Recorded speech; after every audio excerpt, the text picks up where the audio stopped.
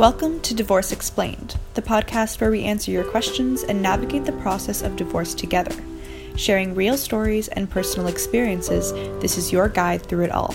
With your hosts, family law specialist Steve Benmore and divorce lawyer and strategist Leanne Townsend. Today, we are talking about two very common words in society and in law, but yet these very common words are oftentimes confusing, ambiguous, interchanged, and they mean different things in different parts of the world, even though they might be in English. And those two words are, quote, divorce and, quote, separation. And you and I have spent many, many years speaking to people about those two words. And every once in a while, it occurs to us that, no. You don't mean that. You mean this other thing. So today is the day where we're going to demystify the language that people have been using, at least as it relates to Ontario family law. And so let's hear from you about maybe, have you thought of any misuse of those words? Have you seen misuse of those words sometimes? And if so, please share. I don't know if I've seen misuse of those words. I definitely, I think that a lot of people don't necessarily understand what separation is. I think my perception with clients and people I chat with is, people seem to, just like people know what marriage is, they seem to have a better understanding of divorce and what a divorce is, although it's not always accurate, in terms of their understanding of divorce versus separation. But there's a lot more confusion surrounding what is separation, what is a legal separation, what does it mean to be separated. I've had people where they are separated and they kind of think that the marriage is over completely, like basically what the criteria are or what defines a divorce. They actually think that they've met those criteria because they're separated and have a separation agreement and all of that, which, is not the case. And we'll be chatting about that. So I do think there's some misconception about the terms, particularly the term separation. So there's different arenas for the misuse. So there's the misuse in pop culture, in society. Then there's the misuse by people that are going through separation and divorce.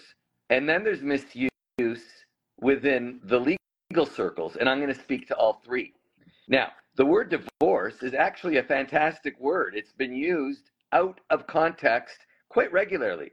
Someone might say, I'm not divorced from going to that restaurant, or,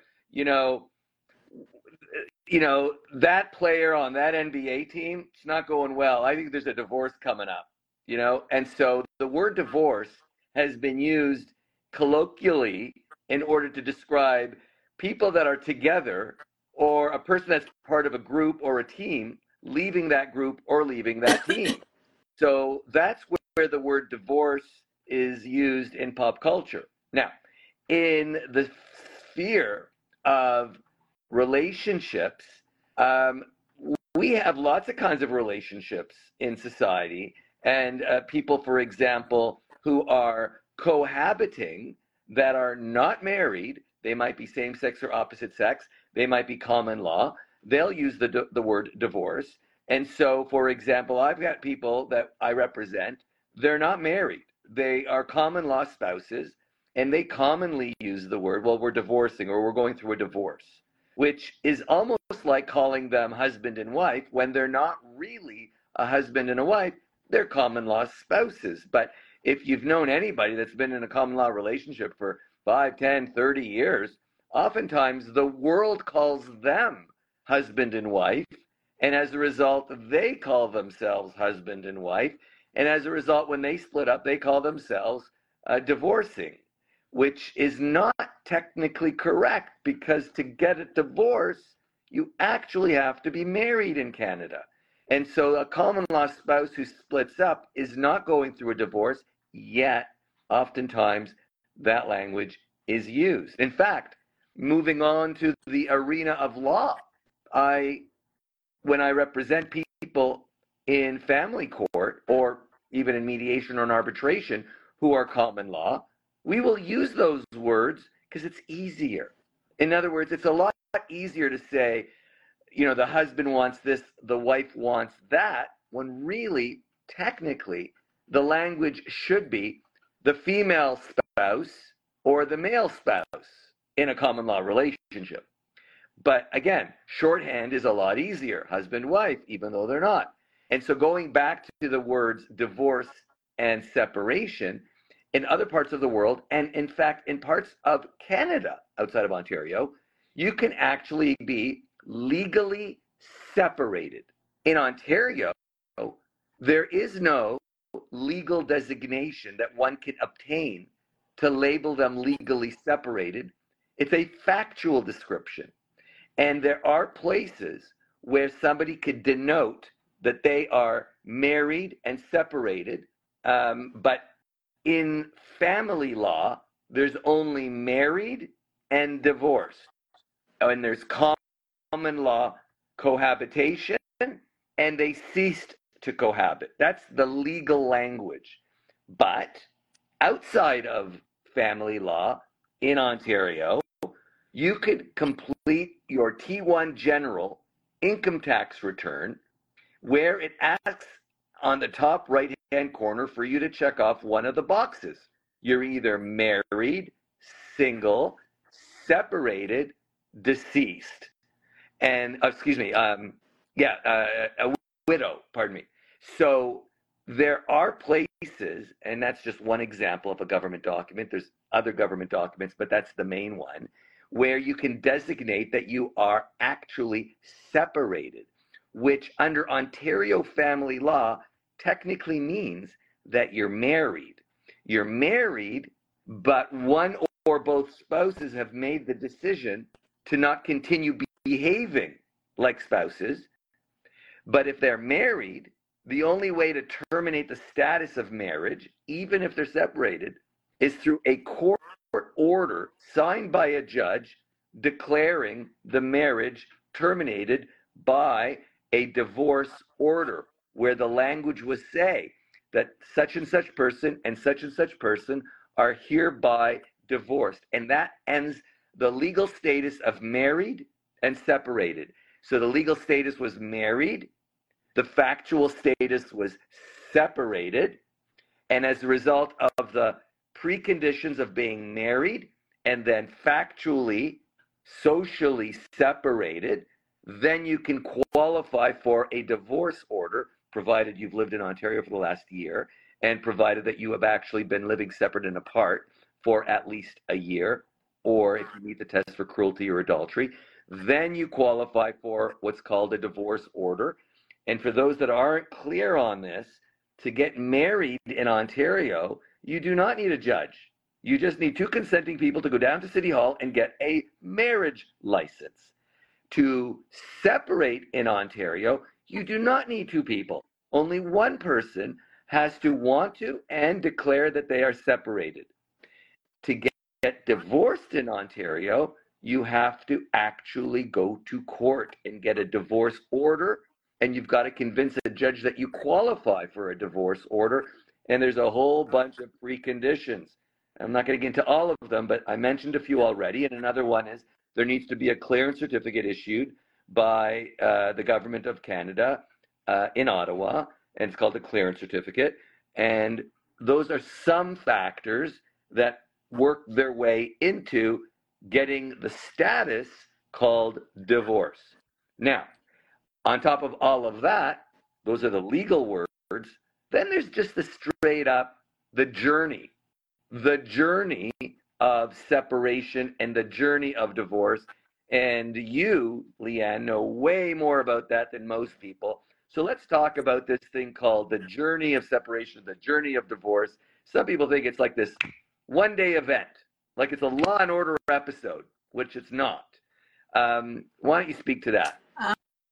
Sure. I mean, certainly, I think most people find that there is a journey through separation into divorce. I mean, there's the legal part of it, which involves, the issues you're going to consult a lawyer for that, might result in a separation agreement or court order. But there's also the more personal, emotional journey as well. And, divorce is routinely when, people research the issue, divorce is seen as one of life's most stressful events. I think it comes only after death of a spouse. So a lot of people underestimate how stressful it's going to be. And going through the separation process, dealing with the legal issues, and finally getting divorced, it is a mental and emotional process. And one of the reasons why a lot of people want to get the divorce and get it made final is to get that closure, so that they no longer are technically legally married or legally husband and wife, which they are still. If you're separated, you're still considered to be married in Ontario. And so part of the closure is for people to get that final divorce order. And that's one of the motivations for divorce. Sometimes mentally it makes it easier for people to move on, celebrate going into the next chapter of their life, knowing that they can officially close that previous chapter because that marriage is no longer, it's a divorce. So you're not in fact still married. Whereas separation can kind of be seen to be, you still have some sort of tie to your spouse, even if you think you may not. From a legal perspective, you still do. And in fact, for the benefit of our followers, there are some really important legal implications of going from being separated to being divorced. I'm just going to mention a couple of them. Number one, if you are separated and not divorced, one, you could potentially still access your spouse's healthcare benefits. Two, you could still be the beneficiary of part, if not all, of their estate should there be a death without a will. And even if there's a will, there could be the right of the surviving spouse to receive more than what the deceased spouse wanted them to receive, simply because they never got divorced. Because divorce changes one's legal status, and separation does not change the legal status in estates law, kind of, but I'm not going to get into the details of that. No, and I think a lot of people don't realize that, when they separate and maybe they're really angry at their spouse, and the last thing they would ever want is their spouse to be inheriting stuff from their estate. But if you haven't divorced, that, may very well happen. And a similar issue on that, which touches more into estate law, is just simple things like your health care or the power to make decisions. If, you unfortunately find yourself in the hospital and you're unconscious and doctors need to have somebody making decisions for you, your spouse is the person who's generally considered to be at the front of the line to make those decisions, unless you have a power of attorney for personal care where you've appointed somebody else. So you could be separated and find yourself in the hospital unconscious, and that spouse who you hated may be the one who gets to, decide if they should be pulling the plug on you or making medical decisions. So it's really important to be aware of these issues to prevent any problems from happening should you find yourself in that type of situation. That's right. Another legal important feature of the difference between being separated and divorced is under the Family Law Act, which, by the way, governs the rights between both married people and common law spouses, but the sections or the parts of the Family Law Act that deal only with married people are parts 1 and 2. Well, part 1 of the Family Law Act, like part 2, has a definition of spouse. And the definition of spouse are people that are married, includes people that are married, whereas part 3, which deals with support, deals with people that are married and people that are common law or have a child in common. Now, going back to part one deals with property rights, which is a really big deal. And the rights of a married spouse to property division expire. And there are 3 different limitation periods for spouses to have the right to property division. And the 3 different periods are based on legal status, meaning a person who was married and their spouse died, they've got 6 months from death to seek their remedy of equalization of net family property. That's the widow. The person that's divorced, has 2 years from the date of divorce to seek property rights. The person that's separated and not divorced has 6 years from the date of separation to seek property rights. And there are lots of cases where people separated but didn't divorce, and they never dealt with property, but they've got 6 years. And then there are people that got divorced and never dealt with property. They've got 2 years. And then there are people that became a widow, never dealt with it. They've got 6 months. So as you can see, those legal statuses are really important. I just read a case that may very well go to the Court of Appeal, whereby a man died. He was married.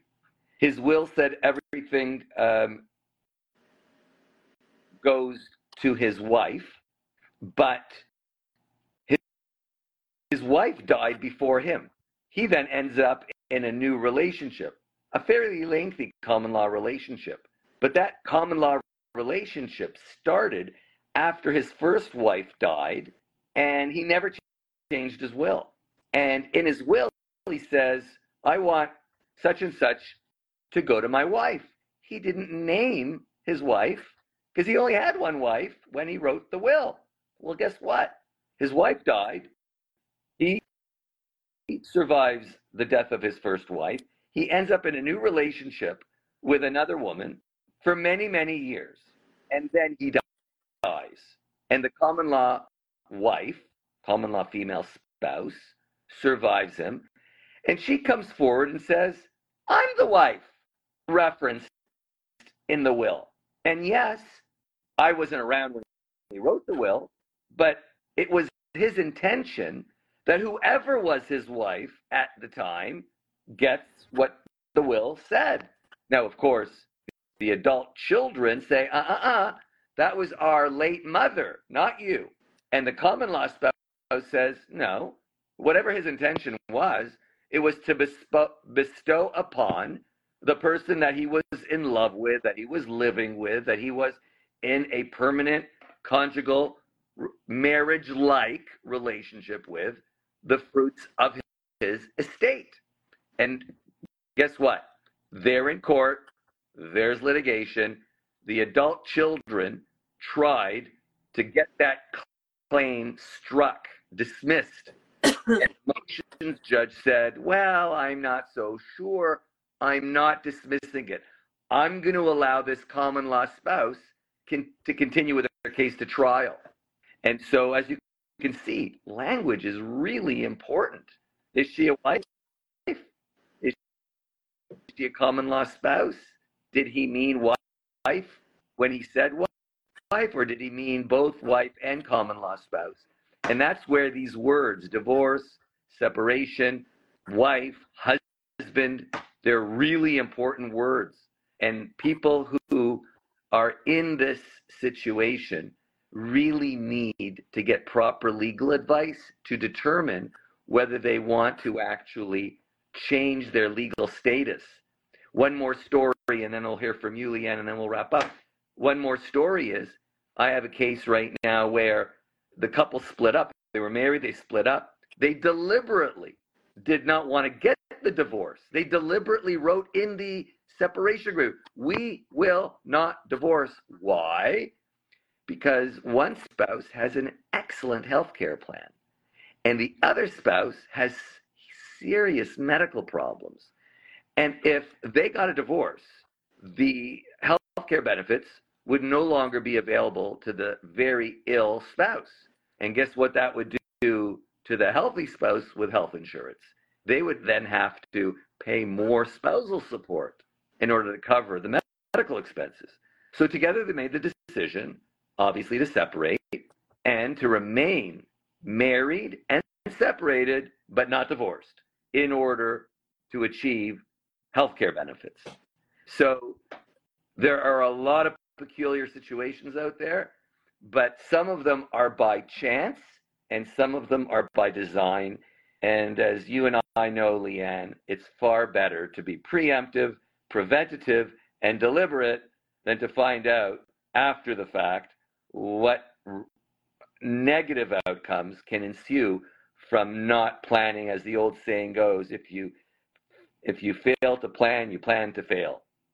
Absolutely. And, just on the note of your second example there, I think that's a perfect example of why legal advice is important, but also why we as lawyers have to be so careful when we're drafting things. Because if the will had been drafted and put the wife's name in it, it said my wife, Ann Smith, that whole issue would have not been an issue because it would have been very clear that he only meant his first wife.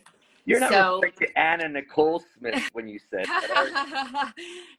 Yeah, I randomly picked that name, but you're right. That's a funny coincidence. But so, yeah, I mean, I think, as lawyers, we have to be very in tune with that, the importance of the words and being precise when we're drafting something to avoid these types of situations from coming up. And your second example there, I've had a similar situation with clients as well, where it was agreed that they would not divorce for the same reason, to keep the wife on medical benefits that she needed because of her ongoing health conditions.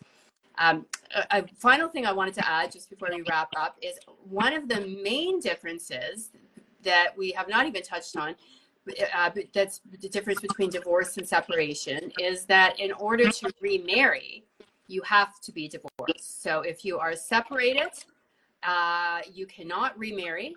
So one of the main reasons, or one of the principal reasons why a lot of people do end up getting divorced is one of them or both of them have met someone else and they want to remarry and move on to that chapter of their lives. And so you must be divorced in order to do that. Absolutely. Great conversation from just two little words. Absolutely. You never would have known there'd be so many issues on this topic. So thanks everyone for joining us. We'll be back here again next week with another topic. And as always, if you have ideas for topics you'd like us to cover, just send us a message and we'd be happy to include them. Bye, everybody. Bye. Bye. Thanks for tuning in to today's episode of Divorce Explained. If you enjoyed it, don't forget to head on over to Instagram and follow at Steve Benmore and at Leanne Townsend Life for more. And if you're looking for specific divorce services, you can visit benmore.com and leannetownsend.ca. We hope today's episode made you feel informed and inspired as you move along through your divorce journey. Tune in next week for Divorce Explained.